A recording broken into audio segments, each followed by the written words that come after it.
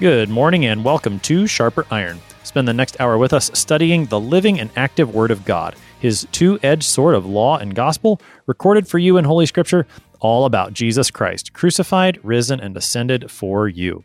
Thanks for tuning in this morning here on Worldwide KFUO. Christ for you, anytime, anywhere. I'm your host, Pastor Timothy Apple of Grace Lutheran Church in Smithville, Texas.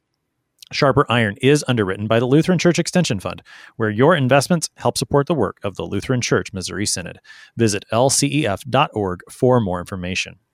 On this Monday, August 3rd, we are studying Judges chapter 14, verses 1 through 20. Samson has been selected to serve the Lord from his birth, and the Spirit of the Lord has already begun to stir in him as a young man. So how will the Lord use Samson to begin to deliver Israel from the Philistines?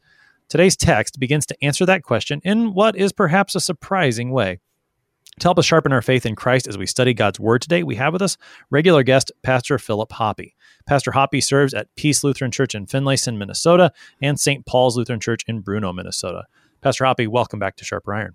Hey, certainly glad to be back with you today to discuss this part of Scripture with you and with our hearers. So, Pastor Hoppe, as we get started, we're just learning about Samson here. We've seen his birth narrative in the previous chapter, learned a little bit about him, saw him born, and as a young man, the Spirit of the Lord comes on him. What do we need to remember from that chapter that will particularly help us as we see him begin to act as a judge here as an adult? Yeah, I think just a couple things we could put in our mind.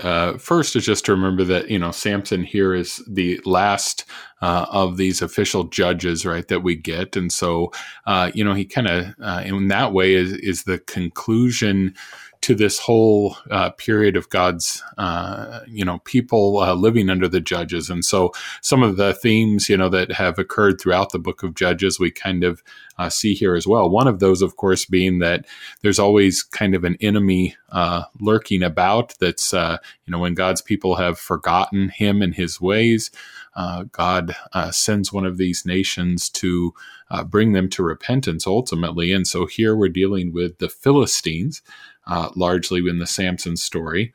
And the final thing is that we should remember that of particular importance is that he is a Nazirite, a one set apart for the Lord. If you want to read more about that, you can look in Numbers 6, but some of the key points are that being set apart for the Lord, at least for a time, we know that it seems many Nazirites kind of had a period of service, and then they were freed from some of these things. But for Samson, kind of right from his birth, we're told that, he's not supposed to have any strong drink, no alcohol. He's not to participate, of course, in eating unclean things. He's not to have contact with the dead. And as we'll find out later in the Samson story, kind of the importance of the fact that a razor is not supposed to touch his head. He's not supposed to cut his hair. So we won't get to that story today, but you will in a future lesson. But the fact that he is set apart, and yet we're going to watch as he does some things that are certainly not God-pleasing, is kind of a contrast that we see in his life, and unfortunately we see it in ours as well, right? That we too are set apart, and yet do not always walk according to the Spirit as we ought. Samson, as the last judge here in this book, as I've reflected on his story, which I know we're just beginning now, but I think you really see Samson almost sum up everything that you've seen in the book of Judges so far. So think about, he's been set apart from birth. That's not all that different than the nation of Israel. When the Lord brought them out of Egypt, he set them apart to be his holy people. And what do you see from them from there on out? Well, they start to fall away. They rebel. We've seen that in their history. We've seen that particularly in the book of Judges. And we're going to start to see that here in Samson's life till he hits rock bottom, till Israel hits rock bottom. And then there's this matter of deliverance. And so I think just to put that in our minds as we look at Samson today, and as we go through his account, to see perhaps the way that he serves as a summary of everything we've seen in Judges particularly, and really much of Israel's history. Any thoughts, Pastor Hoppe? No, I think you're spot on with that. That is certainly a valid observation. That we're seeing this. I mean, as a picture of what's going on at this time, and even more broadly, again, with the people of God throughout all times. So let's see what happens with Samson. Again, was born at the end of chapter 13. We heard that the Spirit of God began to stir in him, and that's where we pick it up. So Judges 14, verse 1. Samson went down to Timnah, and at Timnah he saw one of the daughters of the Philistines. Then he came up and told his father and mother, I saw one of the daughters of the Philistines at Timnah. Now get her for me as my wife. But his father and mother said to him, Is there not a woman among the daughters of your relatives or among all our people that you must go to take a wife from the uncircumcised Philistines? But Samson said to his father, Get her for me, for she is right in my eyes. His father and mother did not know that it was from the Lord, for he was seeking an opportunity against the Philistines. At that time, the Philistines ruled over Israel. All right, I think we'll pause there, Pastor Hoppy. This is the first real introduction we have to Samson in terms of any action or dialogue that we get. And given what we know about him so far, that he is a Nazirite set apart from birth for his whole life to serve the Lord, I think that what we see from him at the very get-go is a bit surprising. This isn't what we were expecting to see from this chosen deliverer. No, certainly not, right? I mean, if you were just writing the story in just an ideal sense, if you weren't just recording what actually happened, if you wanted to sort of, write the holy works of Samson, right? This would not be in there, right? That he was right away here as, like you said, at least this kind of main first story that we get of him. He is going here and he finds this Philistine woman attractive, I guess would be maybe the easiest way to say it. And he decides he's going to marry her. And he's going to, we see, of course, the differences here between our culture and theirs as far as the role of the parents, of course, was prime really throughout, I think, most of human history. We may be the exception to that, right? That the parents were the prime kind of arranger of at least the end of marriage. Here we see, right? This isn't that his parents just picked someone for him, but that we do see that, he picked the person, but then told his parents to arrange this. Of course, the problematic part of this is that he has not chosen someone from his tribe, the tribe of Dan, or even more broadly, I think we could say here, of any of the Israelites. And instead, he is choosing a Philistine. And as his parents say, right, you have to go and take a wife from the uncircumcised Philistines.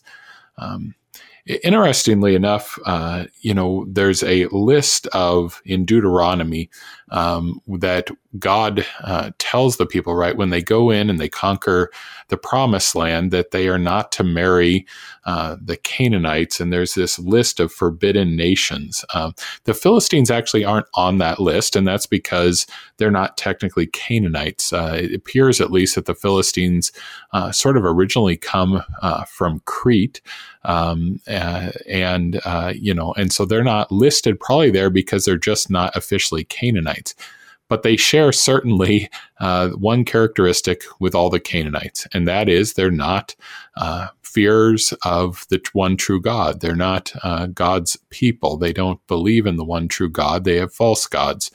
And therefore, right, this is inappropriate for a man who is God's child, and even particularly is one set apart, right, for holiness before God, to join himself so closely with someone that is not of the people of God. And that's, of course, what the whole circumcision bit is about. It's not about, the actual act so much, but that this is the marker of God's people in the Old Testament, right? Just like baptism would be the marker in the New Testament. If you were part of God's people, you were circumcised, just like we would say today, if you're part of God's people, you're baptized. But so that's the whole point here is, his parents get this. This should not be occurring. Right. There's a number of things that are going on here with Samson that are just wrong. One, and I want to come back to that a little more, Pastor Hoppy, but even on a more basic level, look at the way that Samson approaches marriage. Just go, I've seen this one woman, go get her for me, for my wife. I mean, I'm reminded of in the marriage rite that we have, one of the things that the pastor says is that all persons who marry shall take a spouse in holiness and honor, not in the passion of lust, for God has not called us to impurity, but in holiness. So, I mean, just on a very basic level, you've got Samson missing the boat there on the sixth commandment. Granted, he's looking for marriage. That's not wrong, but he's not doing so in the holiness and honor that God desires. You've got him breaking the fourth commandment. He's disobeying his parents who are trying to instruct him in the word of God. And then, as you've pointed out, and I think we can spend a little time talking about this, he's looking for a wife who does not worship the one true God. And think about marriage as a man and a woman joining together and becoming one flesh. Well, for one man and one woman to join together in one flesh and yet worship two different gods, that simply doesn't go together. And so to see what Samson does here, I think invites at least a few moments reflection on what the Lord would have for his own people today in terms of their looking for a husband or a wife. How does this apply to Christians today, Pastor Hoppy?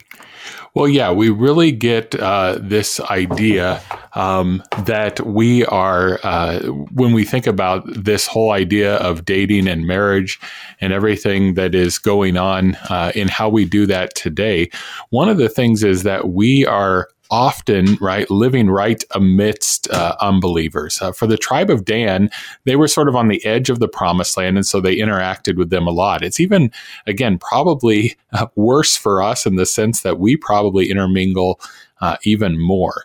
And so then the question is, are we likely to, in our day-to-day life, find someone, attractive in one way or another that is not a believer in God? Well, yeah, right. I often will joke with my confirmands that, when I'm talking to them about this, I'll say, I understand that the first thing you might think when you see a person of the opposite sex is not, wow, I wonder if they're Lutheran, right? That may not be your first thought, but it should be a thought soon after, right? The other thing I wanted to share here is this was a unique experience, at least for me. It was earlier in my ministry, I was a guest at a wedding where one of the bride was from the Philippines.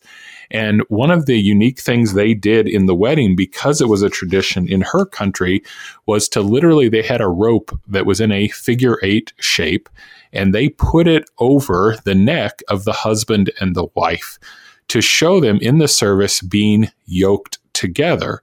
And it's this reminder of this passage from 2 Corinthians, the 6th chapter, where it says, don't be yoked together with unbelievers.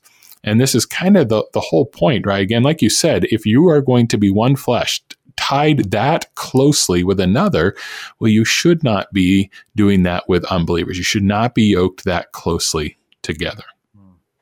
Right. It's inconsistent, I think, with a couple of things. It's inconsistent with the matter of Christianity, where as a Christian, I'm seeking to follow Jesus Christ, my Lord, with all my heart, mind, body, soul, with everything that I am. That's the direction I'm pointed. And then in marriage, with two becoming one, if I'm pointed in that direction as a Christian, and that is where my ultimate loyalty must lie. I mean, think of the times Jesus talks about anyone who would love any relationship, and wife or husband would be included in that. Anyone who would love that relationship more than he loves me, Jesus says, is not worthy of me. So I, as a Christian, have to be pointed that direction. And if I'm united to another person in marriage, and that person is pointed in another direction, I mean, it just doesn't take much.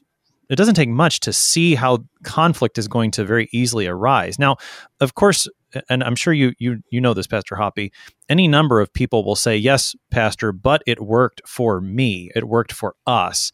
And granted that the Lord can work in ways that are outside of what I would say is normal.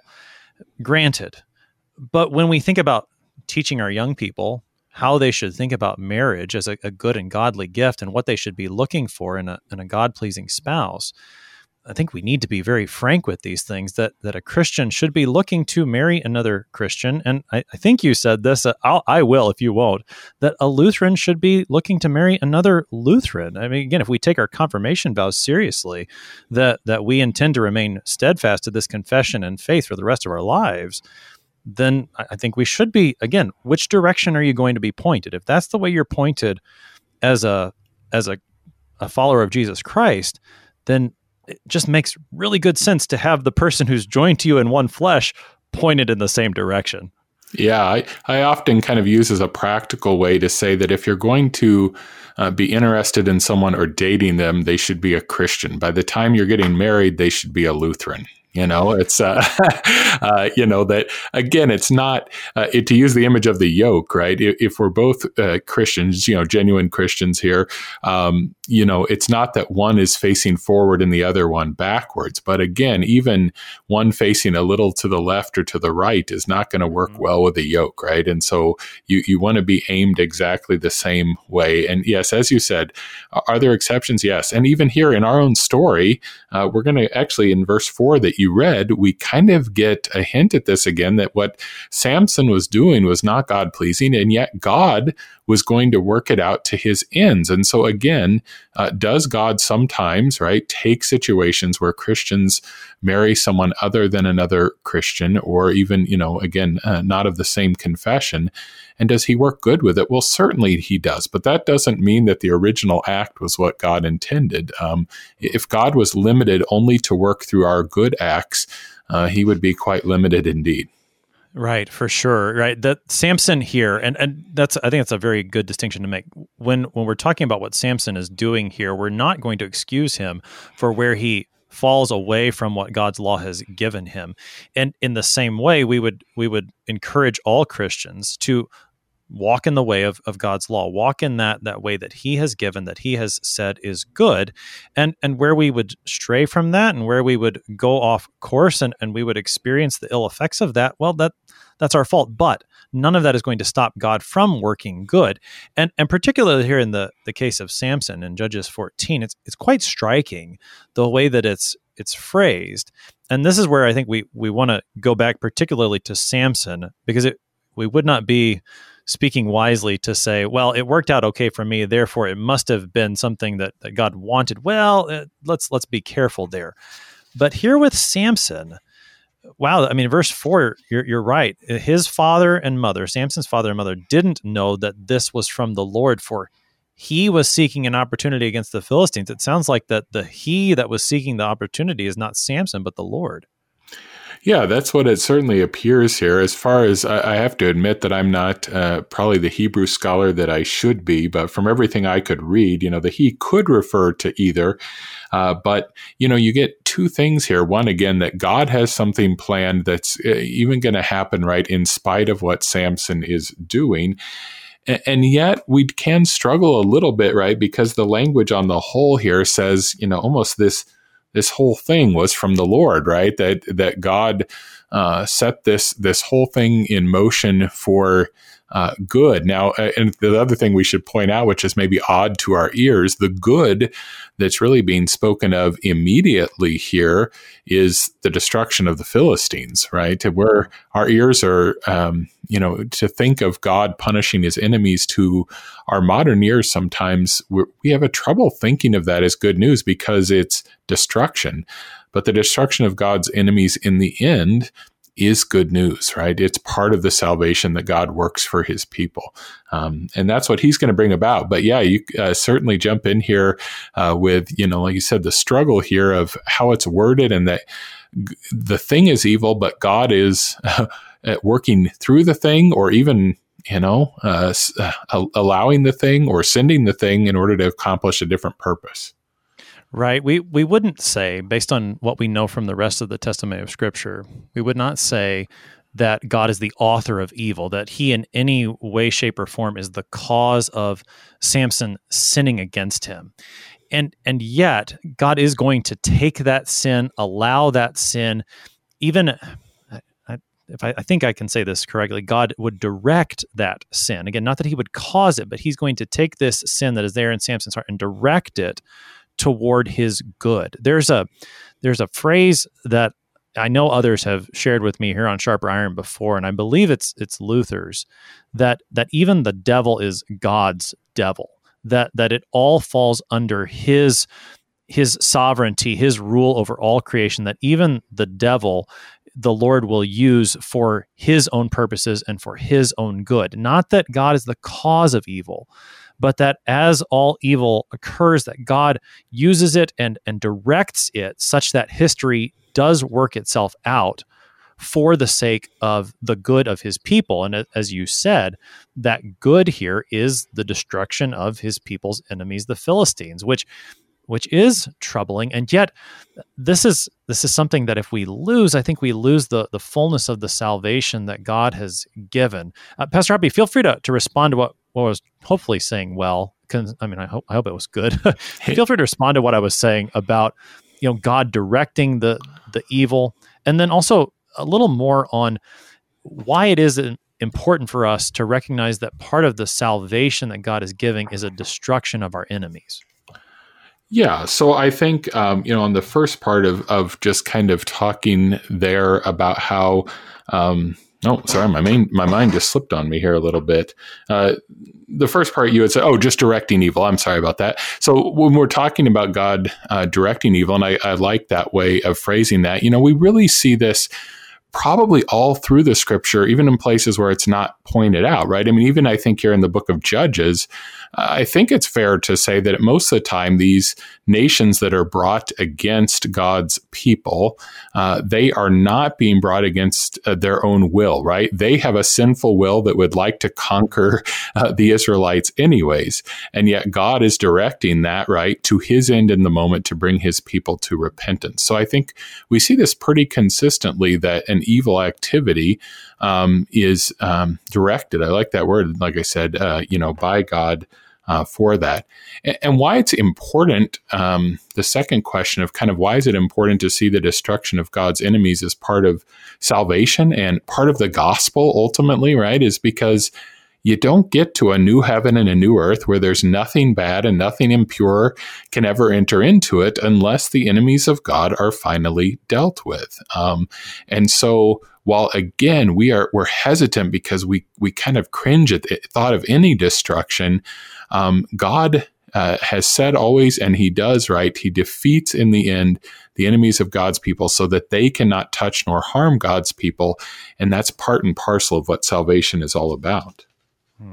I think part of the reason that we struggle with this matter of destroying the enemies of God is hopefully we recognize that one of the enemies of God is the sin that dwells within me, and that in order for God to destroy those enemies, he has to destroy the sinner that's in me. And I wonder if sometimes we pull back a little bit from that destruction language because we recognize that, and then it's a matter, I'm not that bad.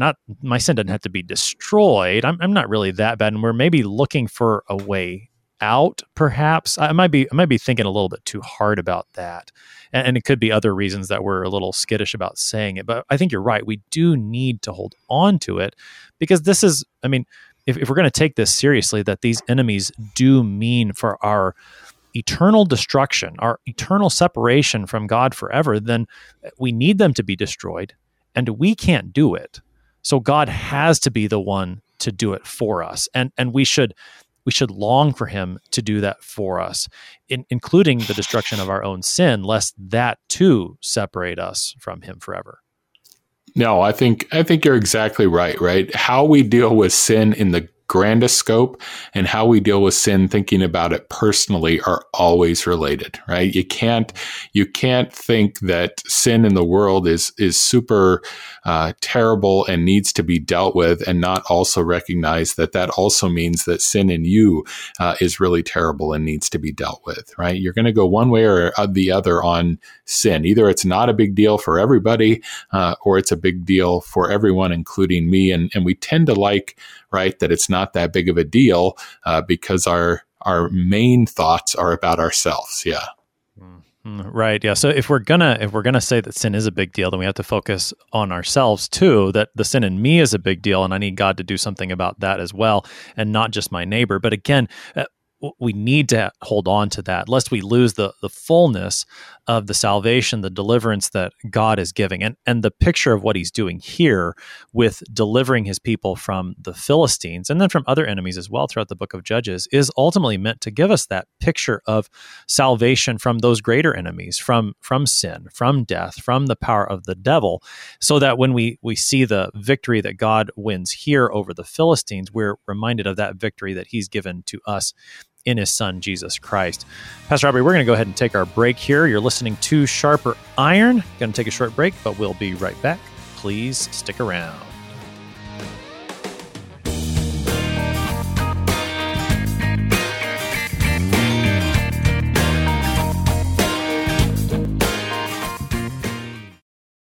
Since 1978, Lutheran Church Extension Fund has had the humble privilege of supporting Lutheran Church Missouri Synod ministries and her workers. Thanks to faithful investors, LCEF has provided thousands of church workers, congregations, schools, and organizations with the low-cost loans and resources they need to reach more people with the saving name of Christ. To learn more, visit lcef.org or call 800-843-5233, 800-843-5233. Welcome back to Sharper Iron. It is Monday, August 3rd, and we are studying Judges chapter 14, verses 1 through 20. We've got Pastor Philip Hoppe with us. He serves at Peace Lutheran Church in Finlayson, Minnesota, and St. Paul's Lutheran Church in Bruno, Minnesota. Pastor Hoppe, prior to the break, we looked at this setup. We meet Samson. He's not quite the deliverer that we were expecting. He's got some pretty blatant sins against the sixth commandment, against the fourth commandment. He's even sinning against the first commandment in the way that he doesn't seem to mind that he's going to yoke himself to a pagan. And yet, through it all, the Lord is going to work to bring about the destruction of the Philistines through Samson and these very acts. So we pick up again in the text in Judges 14, verse 5. Then Samson went down with his father and mother to Timnah, and they came to the vineyards of Timnah. And behold, a young lion came toward him roaring. Then the Spirit of the Lord rushed upon him, and although he had nothing in his hand, he tore the lion in pieces as one tears a young goat.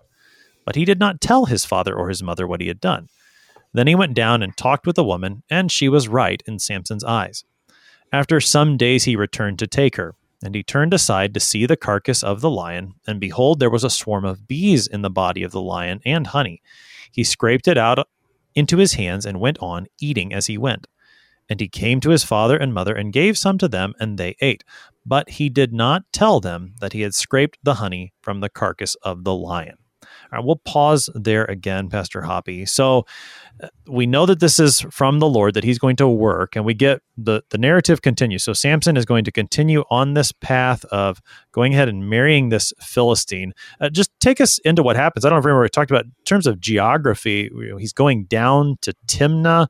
Where exactly is he? Is he going? How far of a journey is this? Just give us some of those details from the narrative. Yeah, so I mean, he's going down probably, something like 4 miles from everything I understand, about kind of the geography of the time. So, it's not too far of a trip. And as we mentioned, that probably part of why all of this is going on in the first place is that where the people of the tribe of Dan lived and where the Philistines lived was just very close geographically. And so, yeah, here now they're making this trip down basically to kind of, looks like arrange everything for the wedding. And, we get this just interesting idea because we kind of seems like they're traveling together. And then all of a sudden we get this idea that Samson must have sort of wandered off by himself. Who knows? Maybe, wandered in front of his parents, being younger, perhaps. Maybe he gets up ahead of them or falls behind, whatever it is. I think we see this in some of the traveling narratives of Scripture in general. Jesus is included, right? That, we think of, gosh, if a parent is going to travel, they're certainly going to know exactly right where their child is, right, at all times. And it doesn't seem to be that was always the case. So for whatever reason, Samson kind of gets a little separated here, and this lion comes out towards him. We're told the lion is roaring, right? We're even kind of given the fullness of the picture here, that this was not just a lion off on the side of the road, but it was a threatening lion to him. And here again, now here comes the Spirit of the Lord upon Samson. Even though, again, he's sort of en route to do something that God has said not to do, God pours out his Spirit on the moment and gives him physical strength in this sense to be able to destroy this lion. They say that the note about the young goats, right, was kind of like speaking of how one would prepare these goats, as you would kind of roast them, and then, the men at least would kind of just rip apart the meat to begin to eat it. And so that's kind of the picture that he does this, number one, not with a goat, but with a lion, and not with a roasted lion, but with a live and roaring lion, right? There's kind of all these contrasts to give us a sense of how miraculous this is that he is able to do this. And so, he goes there, he does this, and then he goes down, and, even just the details of the story here, we kind of forget that at this point he hasn't even talked to the woman, right? He just saw her, and that was good enough. And now, he at least talks to her and finds out, well, yeah, still good enough, but that's kind of the first, part of it is, I don't know if you have any comments there, or we can go to the next trip. A couple, just real quick. I mean, just to notice the brute strength, maybe. I mean, that may be the right way. The brute strength of Samson here, how he just effortlessly rips apart a lion, so that we get a good picture of Samson in our heads. I'm glad you mentioned too the matter of he's actually now talking to this woman that is. But the phrase I want to pick up on is that she is right in my eyes is the way that. Or she is right in Samson's eyes when it's from the narrator's perspective. Later on in the book of Judges, starting in chapter 17, the narrator is going to pick up on this phrase, and he's going to say everybody in Israel was doing what was right in his own eyes. And boy, thinking about the way Samson's story ends, and then this is maybe a spoiler alert, but what happens to Samson's eyes before the end of his life? His eyes are actually gouged out. So the fact that this woman is right in Samson's eyes, again, as we've been saying, is probably it's not a good thing. And it's maybe a bit of foreshadowing, and again, a picture of everything that's going on in Israel all at once. So yeah, just those two things real quick. And so then, I mean, go a bit deeper than with this. That's the basic narrative. Pastor Robbie, take us a bit deeper into what's going on. How do we still see Samson not in the most faithful light here? Well, I think as we continue on with the story, and the idea is that we get this, and some days later, he returned to take her as his wife. And we see here now that this, the carcass of the lion, seems to several commentators get into the whole detail of this, right? Trying to explain how this happens in nature. And I admit I'm, not well versed enough in how lions would decay otherwise, or things like that. But they say in the hot sun, that it almost is like the carcass can almost sort of get mummified, very quickly. And so you have this carcass, and this honey now is there because the bees have made a beehive in this carcass. Well, again, like if you're just reading this without any other thought, you can just go, wow, what a odd occurrence, but there's this sweet stuff there to eat, and he eats it. Well, remember again, he's a Nazirite, right? So he's not to have anything to do with carcasses, period, right? So he's going there. And then the honey, which otherwise would have been fine to eat, as far as the Jewish dietary laws, even think back, right, to going into the promised land, a land flowing with honey. But here again, because the honey is in the dead carcass, it becomes unclean food as well.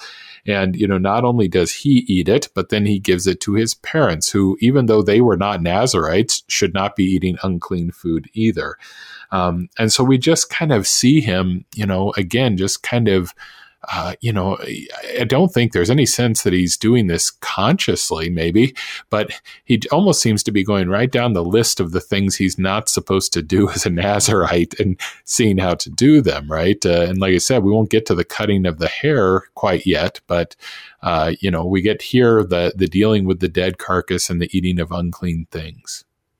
Right. It's not, you don't get the picture maybe that Samson is willfully rebelling against the Lord and his word, or purposely, like he's somehow set against the Lord and is doing these things just out of sort of blatant hatred or something like that.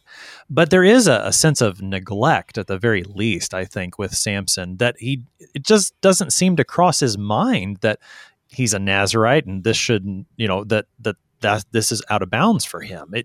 He's just sort of doing whatever comes to him. Again, to go back to that phrase that comes up later, he's doing whatever seems right to him in his own eyes at the time, and come what may. And at least for the time being, the Lord is working through him to deliver his people from the Philistines, and Samson, quote, gets away with it. Maybe we could say it that way. He uses his strength to get away with these things, but it does catch up to him, as we will see. But yeah, he's just sort of willfully neglecting things, and it just over and over again, it just sort of piles up. Not probably all that different from the people of Israel during the time of Judges, where they have this time of rest and they get complacent and they just start to fall away until, before you know it, they're in outright idolatry. And I don't know if Samson ever falls that far, but yeah, I mean, the picture painted is not of a careful Christian by any means. He's just very negligent overall. So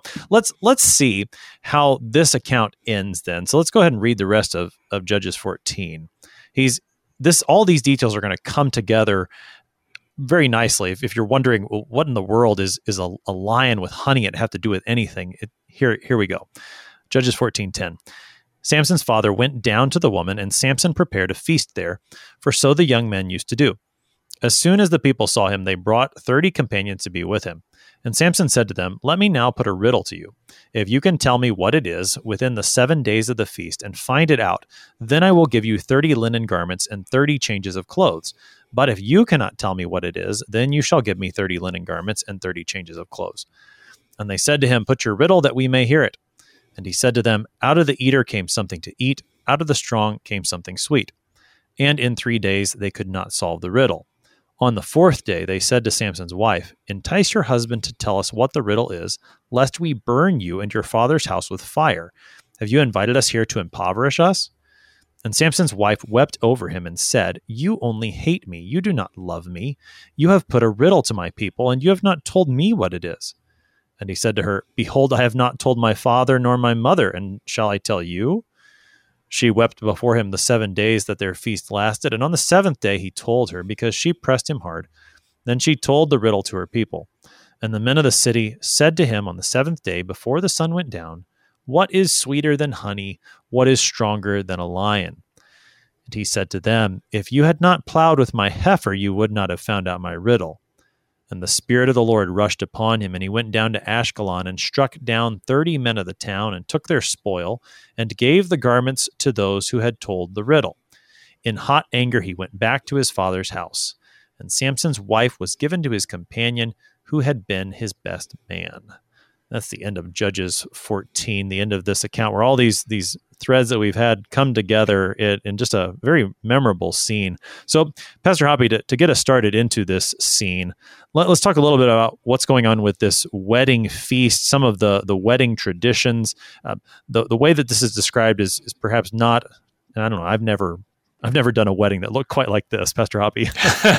No, I mean, in every way, right? I always think, when you go to a wedding and it's, a half a day an affair, how tiring that can be. I can imagine 7 days, these people knew how to feast and had the endurance for it, I guess. But, so yeah, I mean, they go here and essentially, and I don't know if this is a right comparison, but it's the only one I can kind of make is, what people sometimes talk about sort of as a bachelor party atmosphere here, right? A lot of probably drinking going on, and people engaging in things like wagering and these riddle telling was apparently all stuff that was fairly common at these kind of events. Now, to start with, right, this feast that is thrown, the word almost suggests or is centered around the idea of drinking, that this is a drinking party, right? That's sort of what it's all about. Now, again, we should be clear. It doesn't say that Samson partook, but at the very least, as you said before, it at the very least would be a case of him not being careful about the vows that he has in regards to the Lord's, right? And, with how careless he's been in other cases, I don't know that it's wrong to assume that he did partake as well. But at the very least, he's placing himself in grave temptation to break this rule about no strong drink.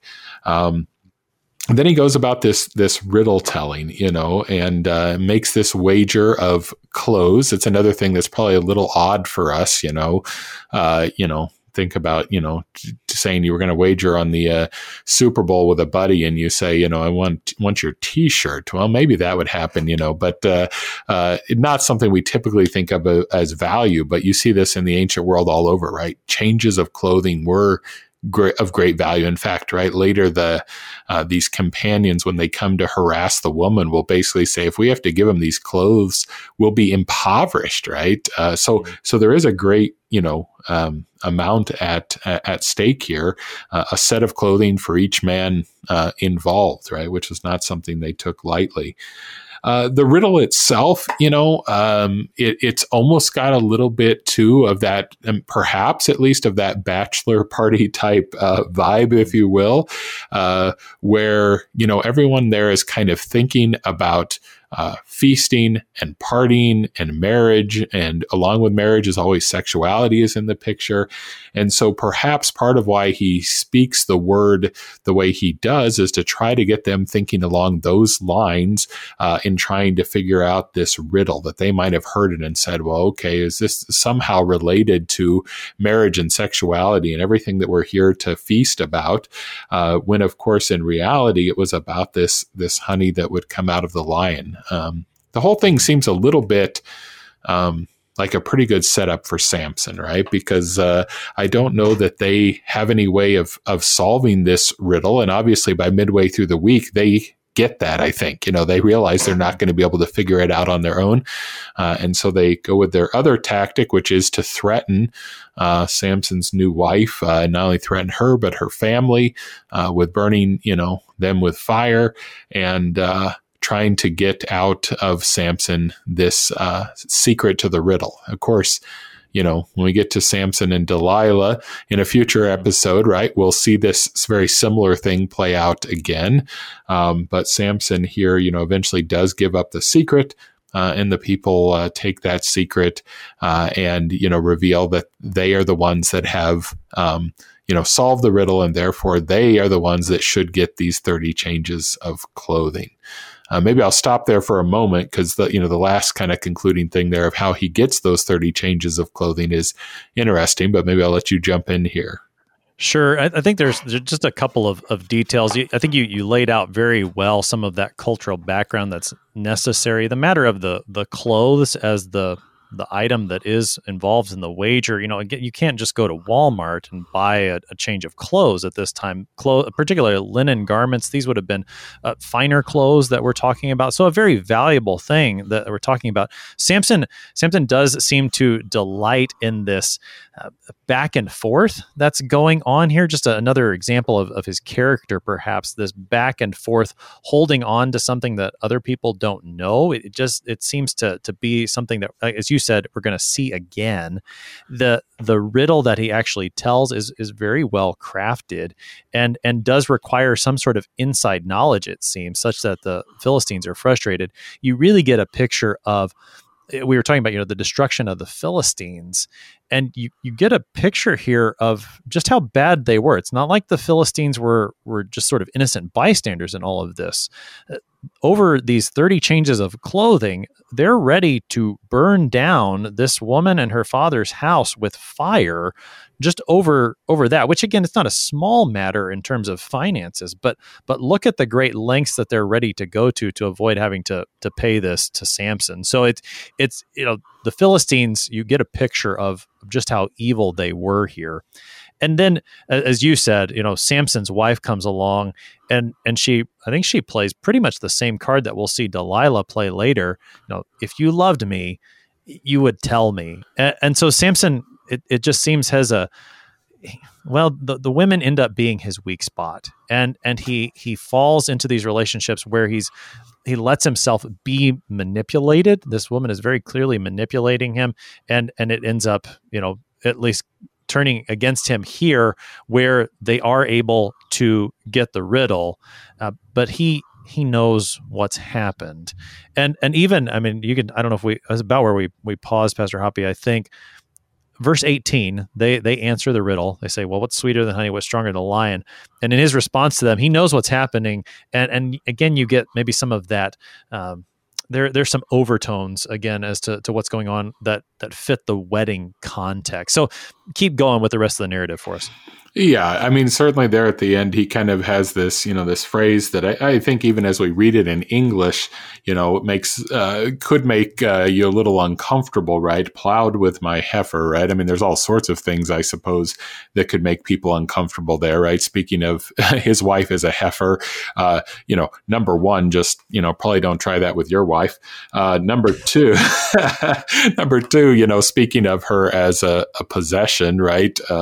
And then the idea of plowing, whether we take that here as that he's simply accusing them of manipulating her, or again, whether there's some even accusation there that they've, treated her in a sexually improper way as well, is hard to get. But overall, he says, whatever you did, right, that's the only way you figured this out. And so then, Samson here, again, as the Spirit of the Lord is upon him. And when we see this, especially with Samson, when the Spirit of the Lord comes, this is where this mighty strength, and you said before, like, in one sense, we get this picture of Samson as kind of a big, strong, tough guy in general. And I assume he was, right? But we should never forget also that these specific acts are not just because he has big muscles, right? But because the Spirit of the Lord is rushing upon him. And so what he's basically going to do here is pay off the debt, but he's not going to do it by taking these, like you said, fine clothes out of his own closet. But he goes and strikes down these men in this town and takes their clothes and pays the garments, or pays the bed off with those garments. We could say quickly this town was one that at least is believed to have been taken right by the Philistines from the tribe of Dan years before. And so when we reflect upon this idea that God was doing all of this, or directing it is the word I think we used, right? One of the reasons was because he is starting to exact punishment on his enemies now. And this act is certainly that. Again, whether Samson fully understands that or not, God knows what he's doing, right? And so Samson might just be mad and vengeful and trying to pay off this debt all at once. And God says, yes, but these people have taken, right, part of the holy land that I gave to my people, and now they will be destroyed. The very end of the story, we get this idea, and it's, I don't know if you have any thoughts on this, but it's, it's kind of this weird thing throughout, whether this wife was ever coming home with Samson, or whether this was sort of, he was going to have this wife in this other town and he would sort of go visit when he wanted. Well, as you get into the next chapter with your next guest, you can, I guess, discuss that more, because he actually goes to do that, right? He actually goes back to see his wife. But we're told here at the end of chapter 14 that wife is given to another, given in marriage, right, to one of probably these 30 companions that we heard about in our text. And so when Samson gets there, there's going to be trouble, because his wife will now be the wife of another. Yeah, the whole progression of his attempted marriage to this woman is very interesting and a bit hard to follow sometimes. It does, how the arrangement was going to work is maybe a bit hard to say, but at this point, it does seem that it's called off, at least from the Philistines' perspective. And as you said, with tomorrow, what we'll see is that it will go on and Samson, it seems, is going to come back in some sense of the word. I at least for our purposes today, I think it's worth pointing out that it does seem that the marriage isn't consummated. We can't say that for a fact, but he storms out on the seventh day before evening, when the marriage probably would have been consummated. They would have waited till the end of this whole feast. And that does seem a bit significant to me. Again, it's not perhaps certain, but it does seem that that's very likely that the marriage isn't consummated. So, and yet through it all, and this is the last thing I would say, is that through it all, the Lord still is at work. So, Pastor Hoppy, with that very cliffhanger of an ending, we've got about 2 minutes here on the morning to wrap things up. What do we do with a text like this as Christians? How do we make use of it, and how does it ultimately point us toward Christ crucified? Well, I guess one thing I would say just to start is that, some of these stories I find, right, that are the ones that don't quite make it into the Sunday school books and things like that, and aren't even the ones that, quite frankly, are, that most Christians can quickly recall. I think we should rejoice in these things, that they are things that we have to think through, and they slow us down to look at God's word in a little bit more detail. We don't just assume we know. We actually have to look and study. And hopefully that rubs off on us then when we're looking at the other stories that we do know as well, that there are details, there are themes, right, that are being repeated. And so that would be kind of my hope from, I guess, reading the Bible and studying it perspective, is that these stories would serve that purpose, to remind us that slow down a little, look at what's going on, how does it relate to the rest of Scripture, and things like that.